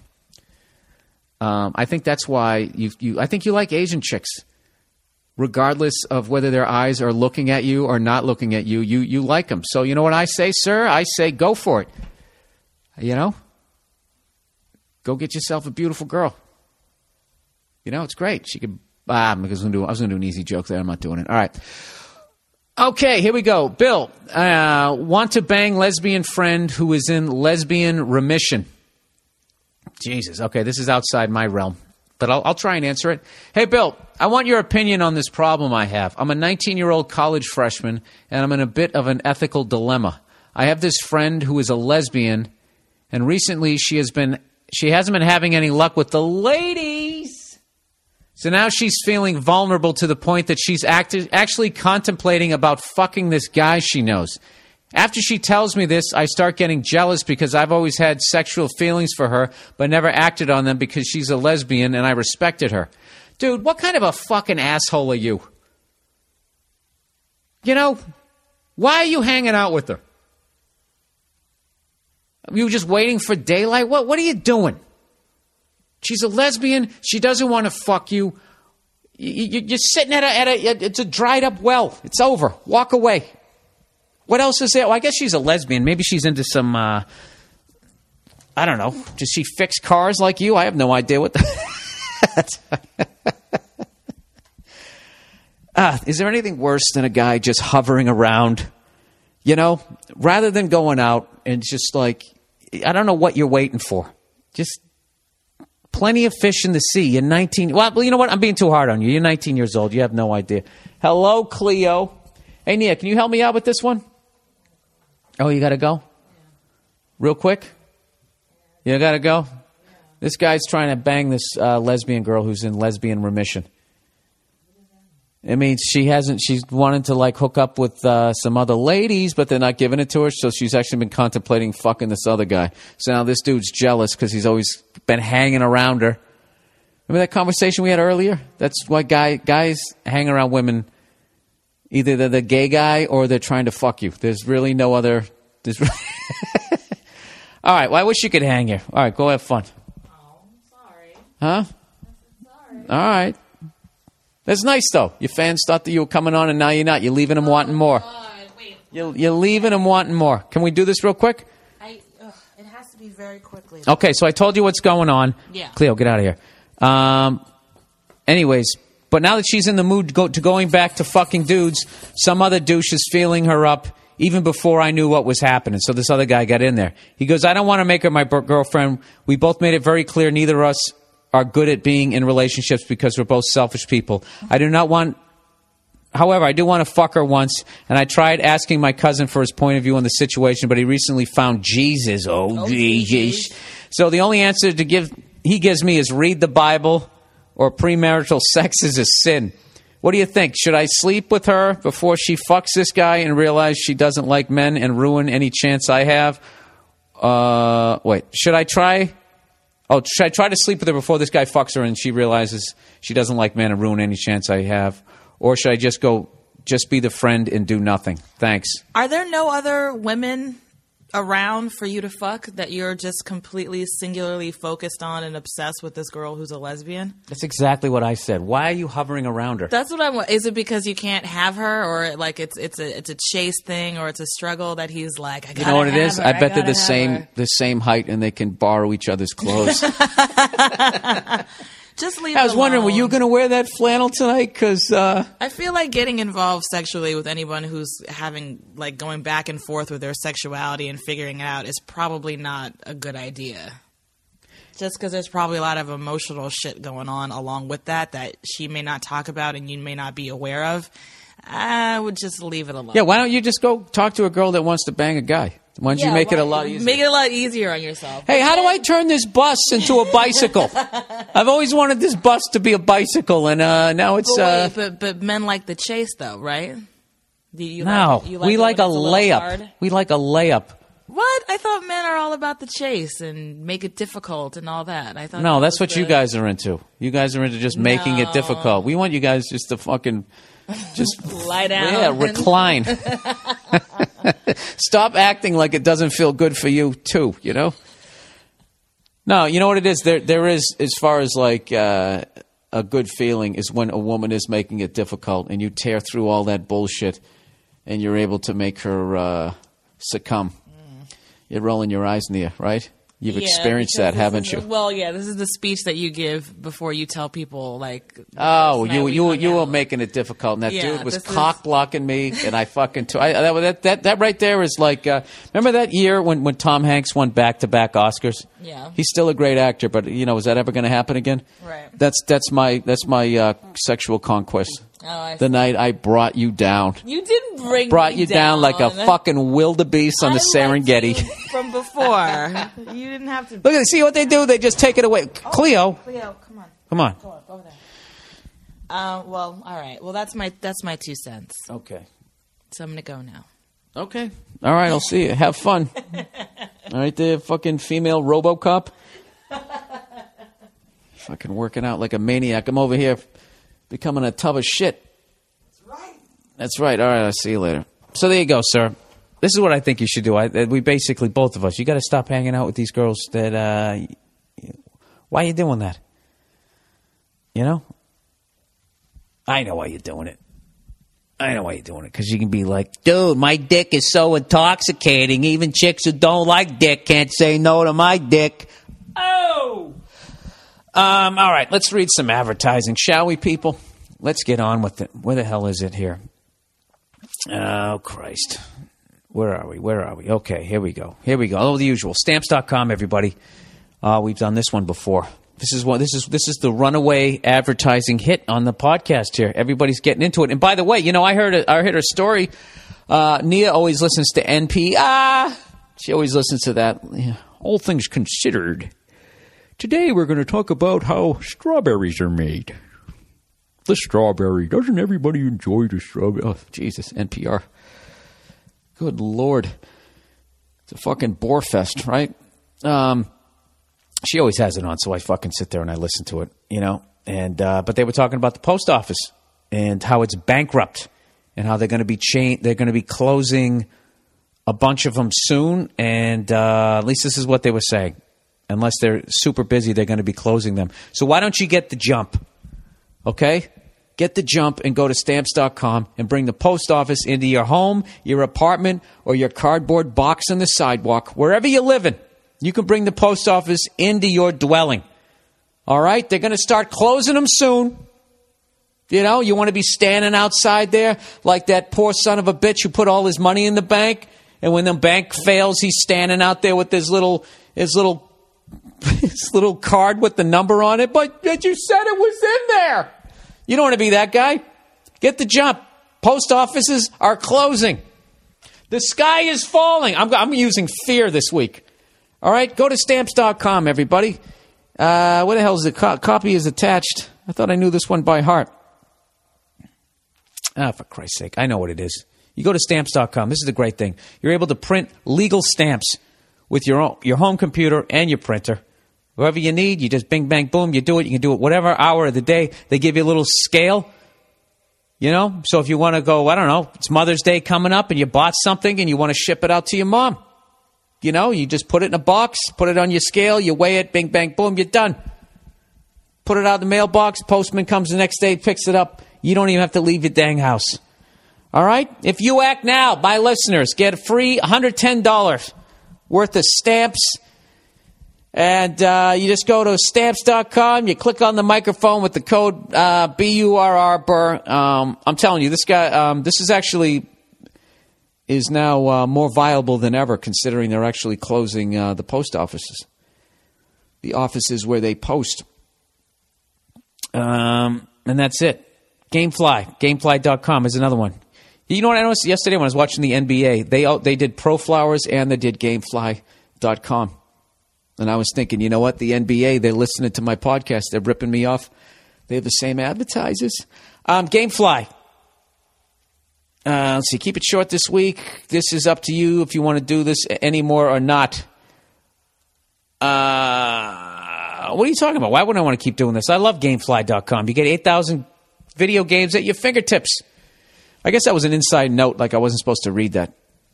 Gamefly.com, everybody. Do you like video games? Sure, we all do. How would you like to have 8,000 video games at your fingertips? They can either be delivered right to your house, or you can download them right on your own damn PC. You get a 15-day free trial. 15 days. You can stay at home, use all your sick days, your vacation days, play video games. Go to Gamefly.com, Gamefly.com/Burr.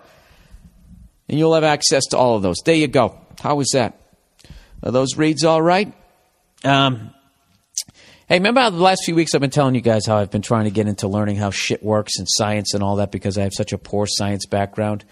I have a YouTube video of the week, and it explains how a differential works on your truck or your car. And it actually fucking blew my mind. Now, the weird thing about this video is for some reason, the first 6 minutes of it, you have to sit through policemen on motorcycles doing all these different formations and these X-game tricks. It's from the 1940s, so it has that World War II propaganda, And, they're holding on to each other's arms. They're standing up, riding around, this whole little fucking Hitler Youth sort of beginning thing. It's really weird. I guess at one point when they're going around, they're trying to show the principles of a car going around a corner and the differential, but it's fucking amazing. And I know a lot of you guys like, Bill, I don't give a fuck. I don't want to learn how to fix my car. And you know what I say? Yes, you do. The back of your head, there's no way when you bring your car down to the dealership and you know it's something simple, but you just never read up on it. There's no way you don't feel like a bitch when you're sitting there. I'm telling you. I didn't realize about the differential. I didn't realize that it also allows... I know it took all the torque from the engine and made it go 90 degrees, but I didn't realize it gave your back tires the ability to turn independently. That's what blew my mind, because it never dawned on me that when you go around the corner, the inside tire has to go a way shorter distance than the outside tire. So if they're both turning at the same time, one of them would be sliding. I don't know which one, but... So I guess that makes sense. But for them to figure out a gear as to how to get those things to turn independently, you just got to watch it. All right? And if you watch it, you're going to be like me. And you're going to get fucking obsessed with it. And you're going to buy the owner's manual to your fucking car that is about 1,000 pages thick. And you're going to finally, I've actually looking at explosion drawings of transmissions. And my whole life, I had no idea what a fucking transmission looked like. Is this boring the shit out of all of you? Well, fuck you! Can't I learn something? Do I got to be this sports talking moron for the rest of my fucking life? Hey, how about those New York Knicks, everybody? How about those Knicks? They finally won a playoff game. Congratulations to all New York Knicks fans. Unless you like the Yankees, then you can go fuck yourselves. Ended a 13-game-in-a-row playoff game losing streak. I want to know, what do you guys think? When will that ever get beaten? That one's gonna stand for a while. I was actually trying to do the math on that. In order to duplicate that, best case scenario, you only get swept 2 years in a row, or 2 playoff trips in a row. Best case scenario would be you were up 3-0 one year, and then you lost 4 in a row. So you didn't get swept. And there's 4 losses. Then you get swept 2 more times in a row. That's 12, and then you lose the first game of the next one. That's the best case scenario. The fucking Knicks lost some playoff series when Van Gundy was still there. They lost the last 2 games. So that was their first 2 losses. Then they got swept. That's 6. They got swept again. That's 10. Then they lost the first 3 of this one. That's 13. I swear to God, if they lost yesterday, that 14, you would. The only way somebody could beat that, you'd have to get swept 3 times in a fucking row. It's practically impossible. And this is what kills me, is Paul Verzi, old Jersey Verzi, New Jersey zone, the pride of fucking Red Bank. He fucking, we got in this huge fucking debate. He fucking annoys the shit out of me with his praise of Madison Square Garden. Like, he feels like this venue, like that is the most overrated fucking venue, I think, in professional sports, because it gets so much fucking clout because it's in New York City, the Paris of the United States. And just because it's fucking there, that everybody seems to forget the incredible lack of championships that have been won there. Okay? The fucking New York Rangers have won 1 Stanley Cup since 1940. That's 72 fucking years.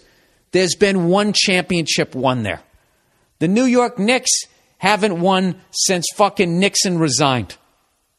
40 fucking years. All right? And this dude is telling me, he goes, Verzi's always talking about how Jordan said that was his favorite place to play. And this is how the fight started. He told me that fucking the Garden during Game 3 was the loudest NBA game he's ever heard.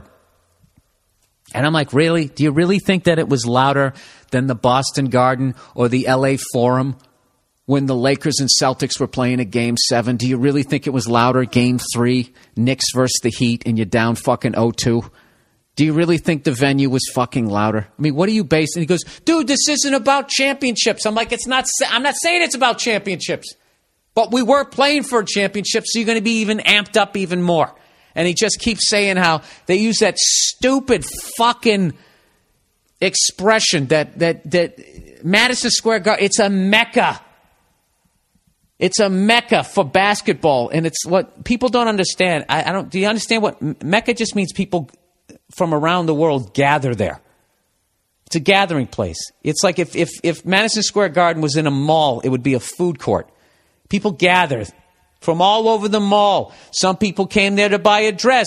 Other people came there to buy some slacks, but they all gather in the food court to eat that shitty food. And yes, it is a basketball mecca. People gather from around the globe to kick the Knicks' fucking ass every year if they make the goddamn playoffs. All right?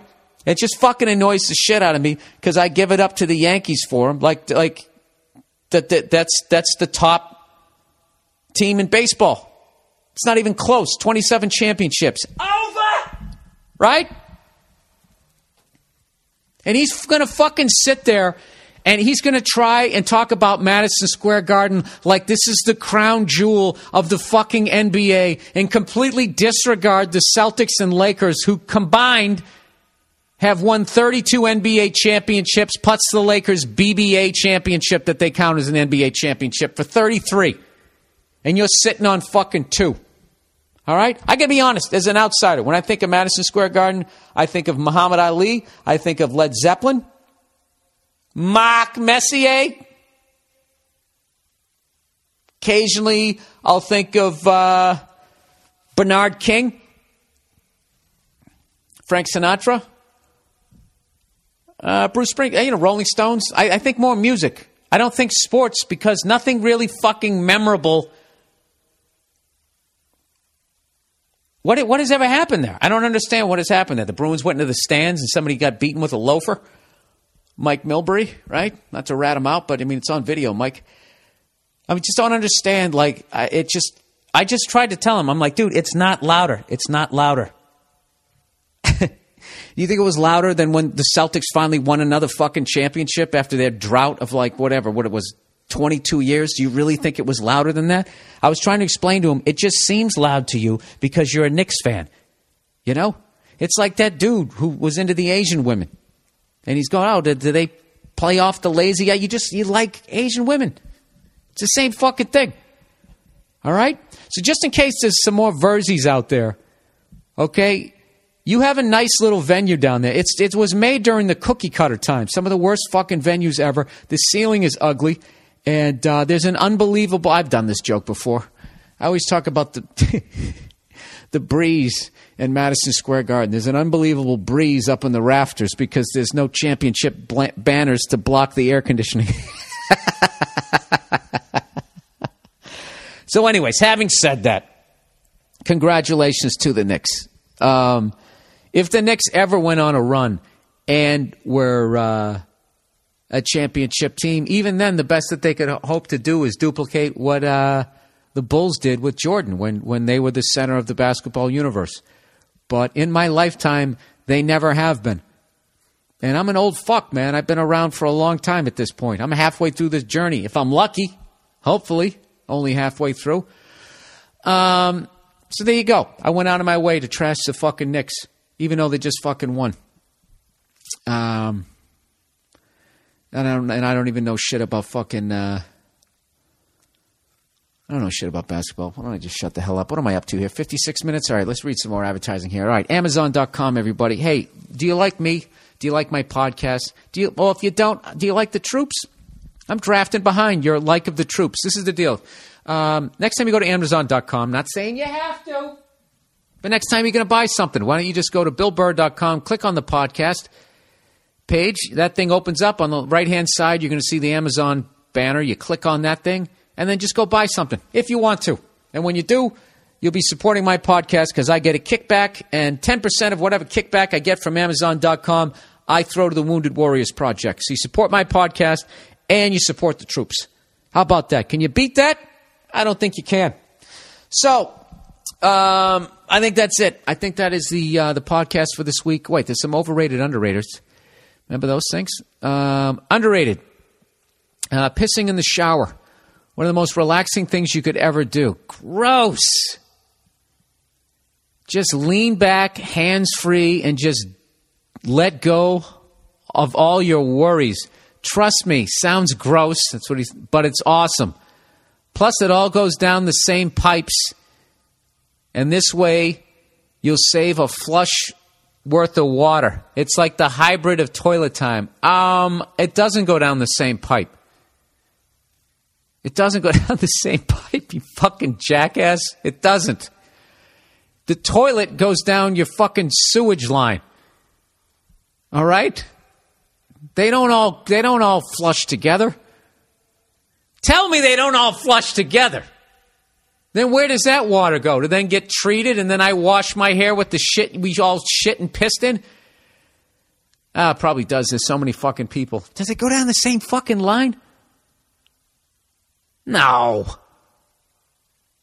No, it would, dude, you would, the smell of shit would be coming right up your shower drain. Maybe eventually it does. I don't think it does. I thought they kept those two separate.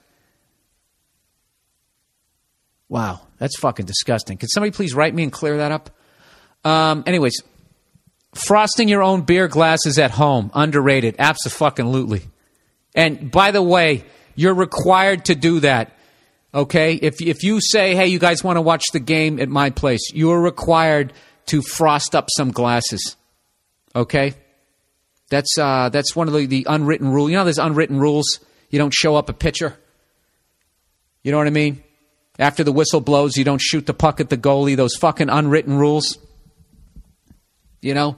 The unwritten rule is that you have your buddies over to watch the game. You got to frost up some glasses. You know? And then get mad at them when they pee all over the seat. Overrated. Giant Oprah-style mansions with 20 bedrooms and shit. I grew up pretty poor and in some small houses, and I remember thinking as I was watching those Scream movies how that shit could never happen to broke people. They had the rich kids in these giant-ass houses, giant arse houses. This guy must be from Europe here.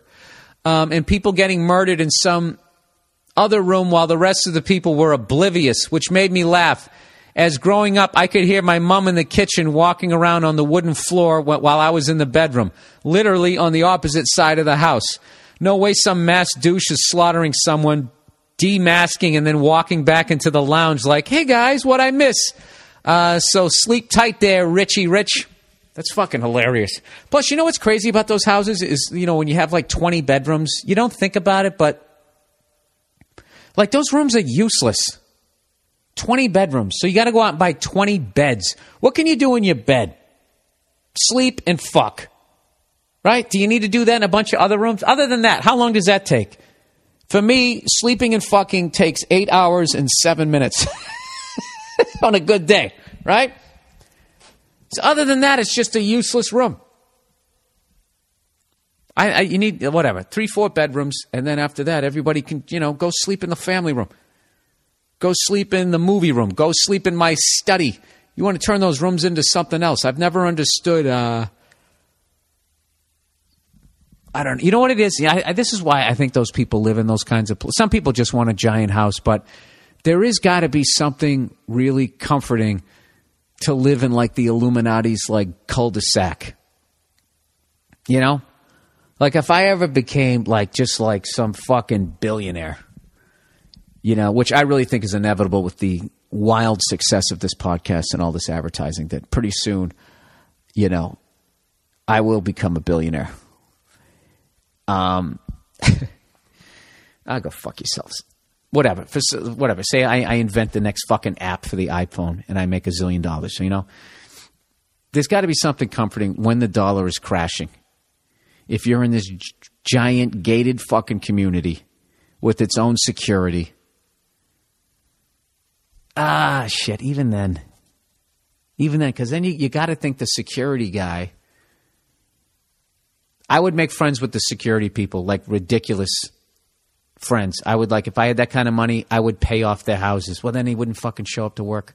I'd have to do something where they were on my side. You know, I just make a plan. Dude, when the shit goes down, you can bring you and your family and your pistol to my house. All right? I have fucking 10 years worth of beef in my fucking 4,000 square foot fucking refrigerator. Freezer. We can eat for 10 years, and I have enough bullets for you to hold people off. Can you do this? Are you willing to do this, sir? That's how I would play it. I would have my own little mini militia. You know, I know a buddy of mine told me one time they had this fire in the Hollywood Hills somewhere out here. Can somebody please find me footage of this? Because I refuse to believe that somebody had this level of wealth, but it sounded awesome. Where the big thing about it, when you live in the hills out here, this is basically what happens. All right, every year for like a month straight, it seems like it rains every day out here. And during that time, all the hills turn all green and they're beautiful and they're lush and all that type of shit. And then after that, occasionally it will fucking rain. So what happens is gradually the hills start to dry out. And then towards the end of the year, the Santa Ana winds come in off of the desert. All right? And it's just flat. So they come in at like fucking sometimes upwards of 100 miles an hour. And it's like nature's hairdryer. And it just dries out all of the hills and turns them this shitty Jesus is coming brown. And then eventually something happens. Somebody throws a cigarette out the window. I don't know what. I don't know. A fucking rattlesnake takes a shit and hits a piece of flint. I don't know how these things work. I have a bad science background. Whatever. The fucking things catch on fire.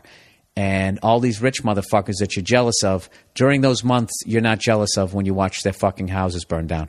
So one time a buddy of mine was saying he was watching the news and somebody had so much fucking money that the dude had his own fire department.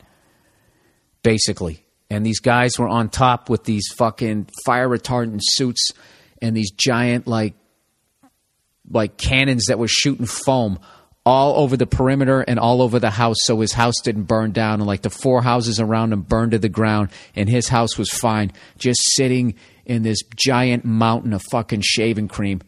And I just remember thinking that is the shit. Like, if I was wealthy, that's what the fuck I would do. You know? I wouldn't help the less fortunate. I would make sure that I could protect all my shit. Wouldn't you? That was a nice little selfish moment. But I'm a selfish son of a bitch. That's the podcast for this week. Hey, would you guys like to see me do stand-up?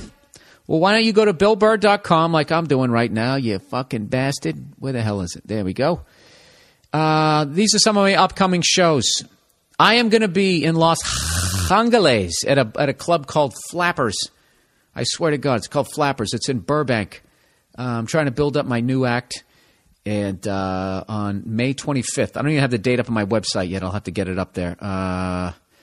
Place called Flappers in Burbank, California. Other things I have coming up. San Jose. I'm going to be at the Improv on the 15th and the 16th. Unfortunately, I had to cancel the show on Sunday. And on the Sunday, I'm going to be at the Chicago Theater, June 17th. And then the Ontario Improv, the 29th, 30th, and July 1st. Jesus Christ, where's the summer going? Hampton Beach Ballroom Casino in New Hampshire. Newport Yachting Center, Newport, Rhode Island. I know that sounds fancy, but it's a giant tent outside in a parking lot. So don't be intimidated. Come on down. I need you too. Caroline's on Broadway, July 26th through the 29th. And who out there is from Charlotte, North Carolina? North fucking lackey, motherfucker. I actually were in the process of booking a date there on a weekend when the Panthers have a home game.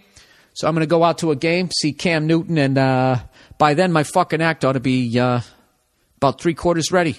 My special will be about a month away from coming out. So bunch of dates. Yada, yada, yada. Please come out and see me. Once again, thanks to everybody who's been listening to the podcast, making donations, taking advantage of some of the advertising that I'm bringing to you. You know, anybody who orders the flowers, I really appreciate it.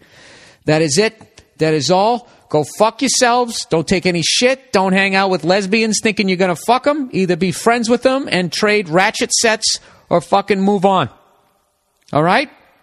That is it. God bless you. And God bless the United States of America.